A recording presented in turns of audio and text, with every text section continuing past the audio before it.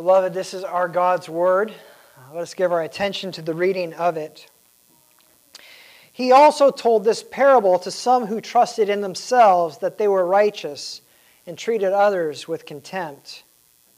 2 men went up to the temple to pray, one a Pharisee and the other a tax collector. The Pharisee, standing by himself, prayed thus, God, I thank you that I am not like other men, extortioners, unjust, adulterers, or even like this tax collector. I fast twice a week. I give tithes of all I get. But the tax collector, standing far off, would not even lift his eyes to heaven, but beat his breast, saying, God be merciful to me, a sinner. I tell you, this man went down to his house justified rather than the other. For everyone who exalts himself will be humbled, but the one who humbles himself will be exalted. Now they were bringing even infants to him that he might touch them, and when his disciples saw it, they rebuked them.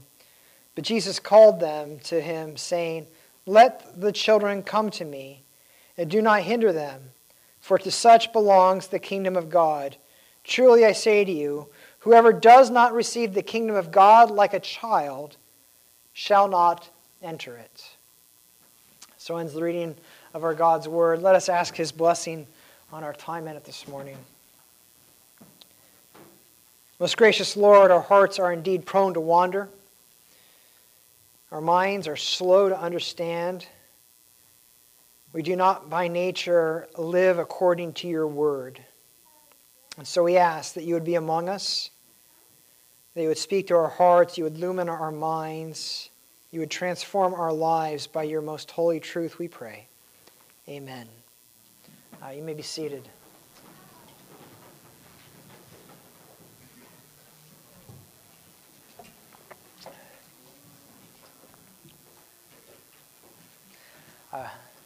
People talk these days about the social media you versus the real you. I'd say the Facebook you, but the kids would say, what's Facebook? It's how fast things change these days. In other words, everyone knows that the image that we like to project on social media is not reality. On social media, everyone seems to be happy, content, successful, kind, loving, living the adventure. Everyone else reads their feeds and thinks, wow, I wish my life was like that. I can't tell them about my day, that my boss yelled at me, I forgot my kid's birthday, I lost my temper at my wife again, and generally I just feel like a loser. So I'll just highlight a few of my better moments and then maybe slightly embellish them so that I look like everyone else. Now, of course, everyone else reads your feed and thinks and does the same thing you did, and on the cycle goes. There are 2 yous, 2 realities, the one we present and the reality. But this has been true since long before social media became a thing. People have always engaged in image management, promoting and projecting an image that they want to be true more than what they actually know to be true. Because we want people to think that we are successful and confident and likable and charismatic and funny, the kind of person that people like to be around. And yet, no matter how hard we try, some people still don't like us. And you know the temptation. Get angry. Blame them. Find fault with all of those who find fault with us. And eventually, where does that anger get turned? Eventually, it has to get turned towards God. If God confronts us, we say, well, why wouldn't God want me? I don't know if I can believe in a God who judges people, who finds fault with people, who casts people into hell. Or perhaps you've heard or said this one. God doesn't seem to waste his time on me, so why should I waste my time on him? That was Cain's attitude. When God had regard for Abel's sacrifice but not his, rather than asking what he did wrong, how he might do better, what did he do? He blamed God. He blamed Abel. He blamed anyone but himself. Or what about Jonah? Remember at the end of the book of Jonah, that plant grows up. Jonah didn't plant it, he didn't water it, but he enjoyed its shade. But when that plant withered, he got angry. And God says, do you do well to be angry? And Jonah says, you bet I deserve to be angry.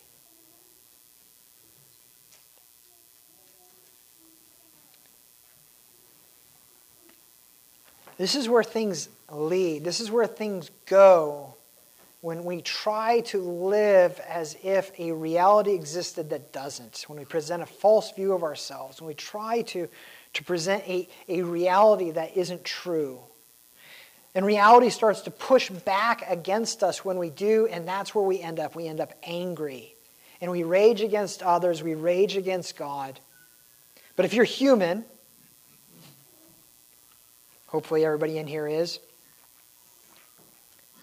you have probably fallen victim to this temptation and tried to present a polished image of yourself that doesn't exactly correspond to reality. The social media you. But there's another self, another us, another you that we rarely acknowledge. It's the insecure self that we fear others discovering.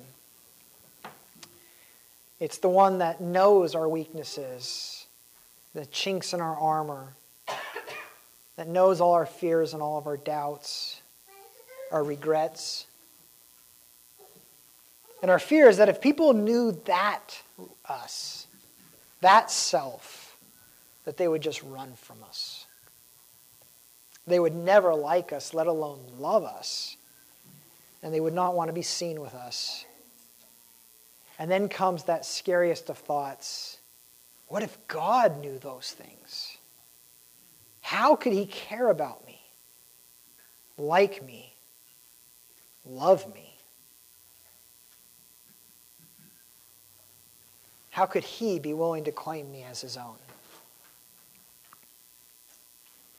If you're human, hoping everyone here is, you've probably dealt with feeling unworthy.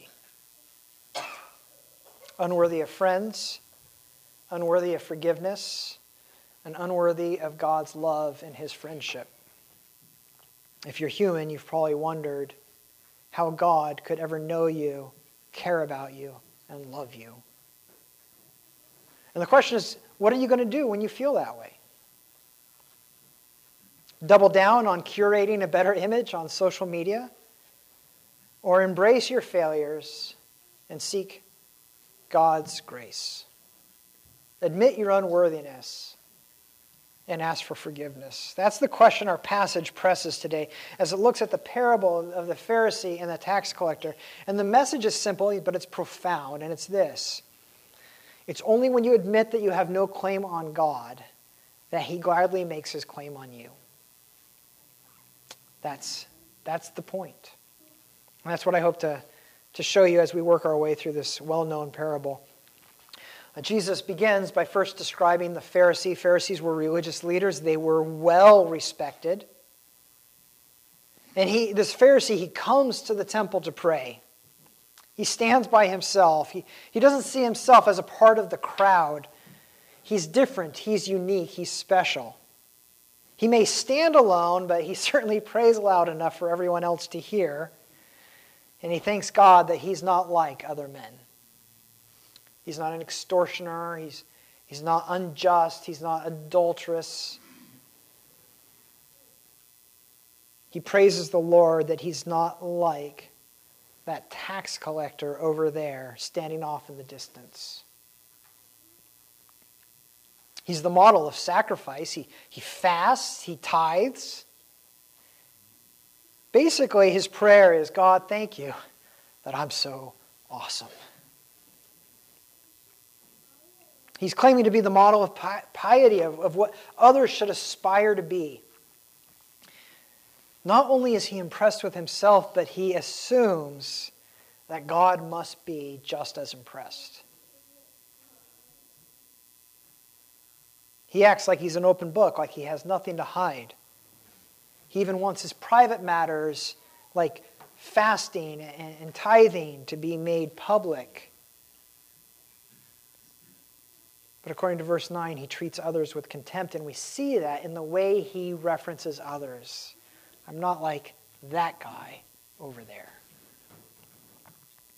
What is it that makes people treat others with contempt? What is it that leads people to make such a show of their credentials?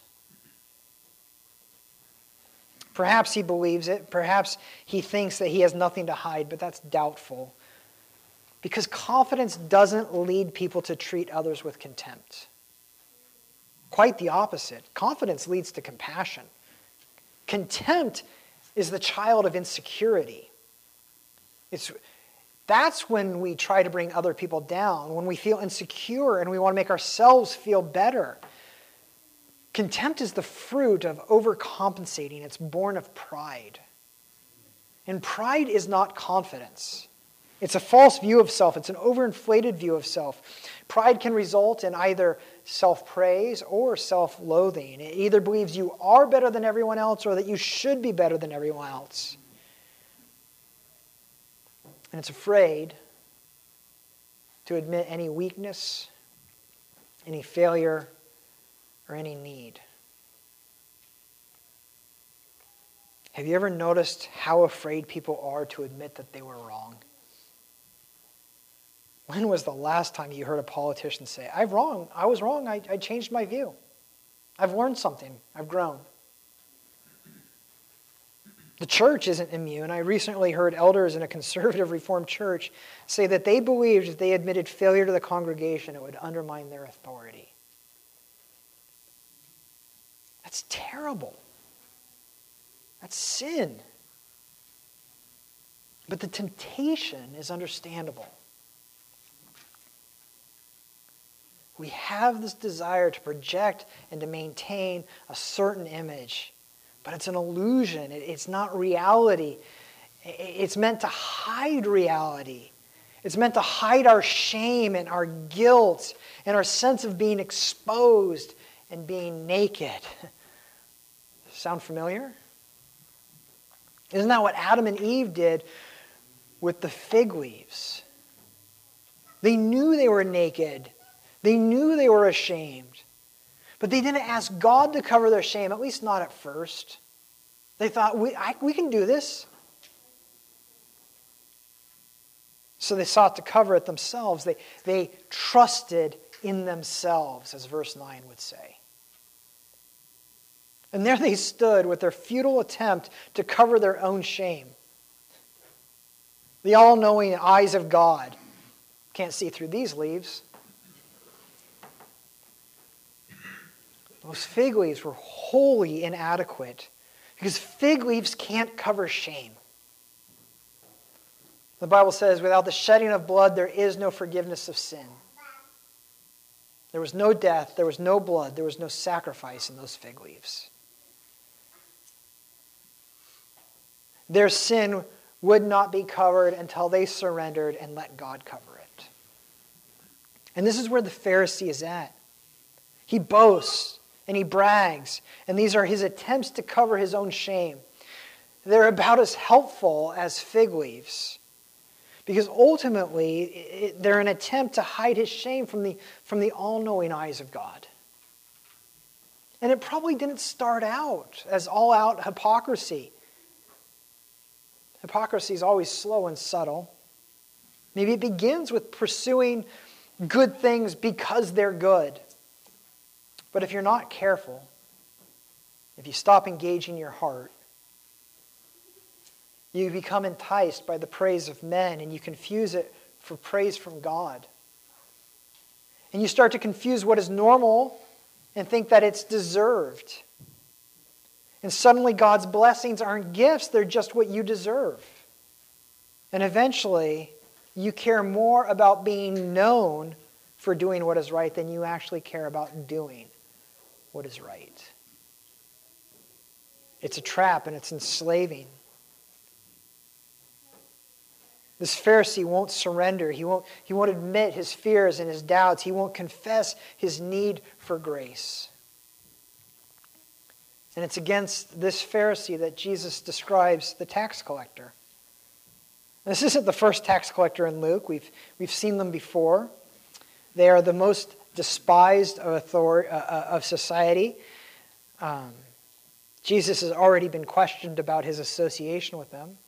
And in Matthew, Jesus will even use them as the emblem of disbelief and sin. They're commonly lumped together with prostitutes as the most despised of society. And this tax collector knows it. On the one hand, he comes to the temple. He wants to pray, but he stands far off like a social leper. There's no pretense. There's no image management here. He's crushed by his shame and his guilt and his regret. And he openly wonders how God could ever love him, ever have room for him. Years under the grip of sin, enslaved by it, he is a shell of a man. And he wears his guilt like a garment.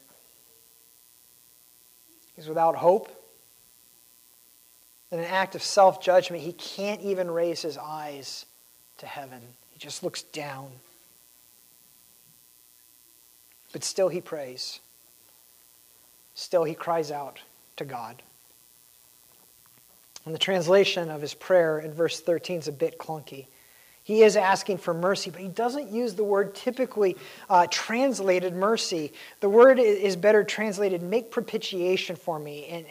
And propitiation, it's a big word, but it's about mercy, but it focuses more on the cost of mercy, the suffering of wrath by a substitute, the shedding of blood. His prayer might better be rendered something like this: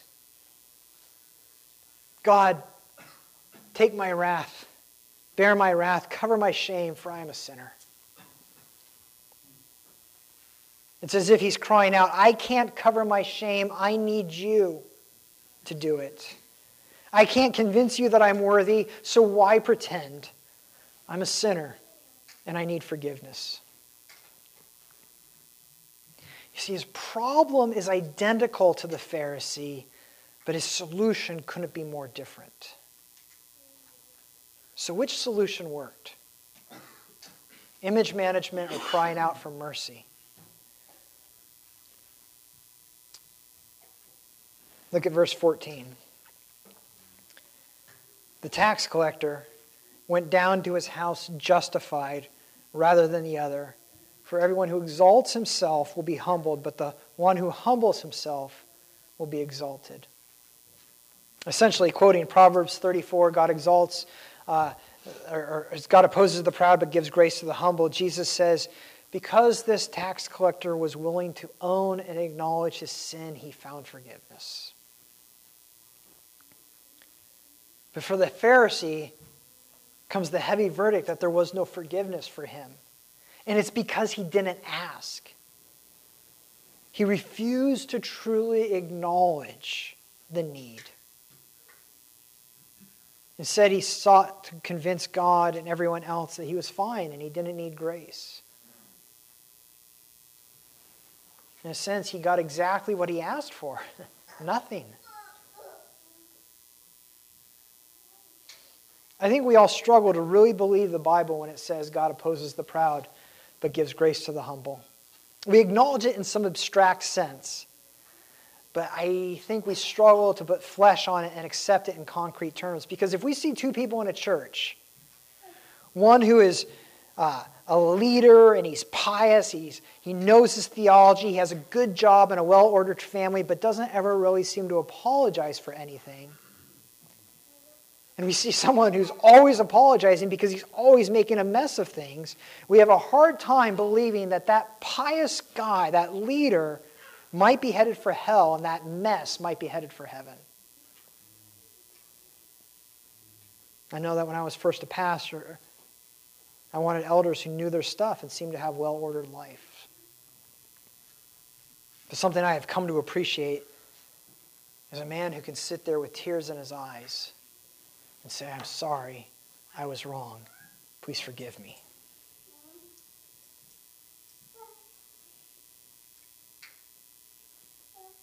It's a hard lesson.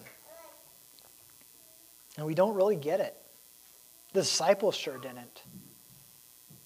Just as Jesus finished his speaking, people started bringing their children to him. Now, children weren't highly regarded. They didn't have anything to offer. They're a lot like this tax collector. And what did the disciples do? They rebuked the parents. Take these kids away. The master's busy. And Jesus' response is basically, did you just hear what I said about the tax collector? It's those who have nothing to offer that I welcome in. And those who think they belong that I send away. Why would you send these children away? Simply because they're needy and have nothing to offer. In fact, O disciples, if you don't become more like those children, there won't be a place for you either. That's the way into God's kingdom. By acknowledging you have no claim on it. That's where forgiveness is found. In acknowledging your sin and the need for grace. It's humility. It's setting aside the social media you and acknowledging the real you. But it's hard. It's terrifying. Because deep down we're filled with guilt and shame and regret. Deep down we all know that we have no claim on God, we have no claim on heaven. Deep down we're all like the Pharisee and the tax collector. But I have good news for Pharisees and tax collectors this morning. Because if you read this passage and you feel like the tax collector, or if you read this passage and you feel more like the Pharisee, if you're crushed by your shame, your hypocrisy, and you wonder, how could God ever love me?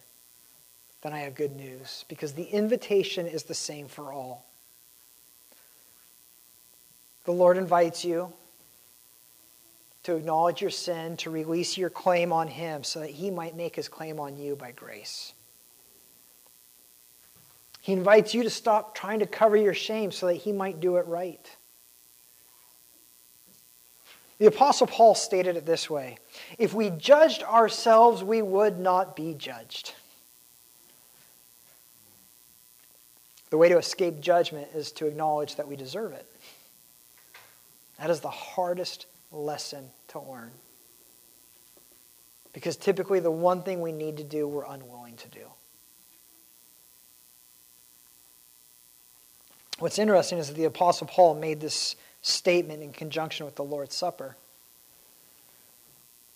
The Lord's Supper is that weekly reminder that we can either try to cover our own shame or we can let Him. It's one way or the other. We can either deny that we deserve judgment or that we can acknowledge that we do deserve it and ask for mercy. It's a reminder that there's no forgiveness of sin without the shedding of blood. That the only way to deal with our guilt and our shame is through the death of Jesus Christ in our place. It's a reminder that He bore our judgment so that we don't have to. That's what it proclaims. That's what the Lord's Supper makes visible for us today. And so it echoes this parable. And if you think you are worthy of praise both from man and God, and that you don't need Jesus, then this table is not for you. You trust in yourself and you're on your own. But if you judge yourself to be a sinner, and you acknowledge your guilt and your shame, and you cry out for God's rescue, if you do those things, then you have a Savior. And you will leave here justified, saved, forgiven. For everyone who exalts himself will be humbled, and everyone who humbles himself will be exalted. I'd like to ask the elders to come forward that we might receive this gift from our God this morning. Father, we thank you that you know us, the real us, and that you love us. That you know our sin and that you forgive our sin. Teach us to know our needs so that we might see that need met in you. Help us to surrender our pride so that it might no longer impede us. Help us to be humble, knowing that you exalt the humble. And teach us the true comfort of surrendering to you. All of this we ask in the name of Jesus Christ, through whom we have the propitiation for sins, the forgiveness of our transgressions. Amen.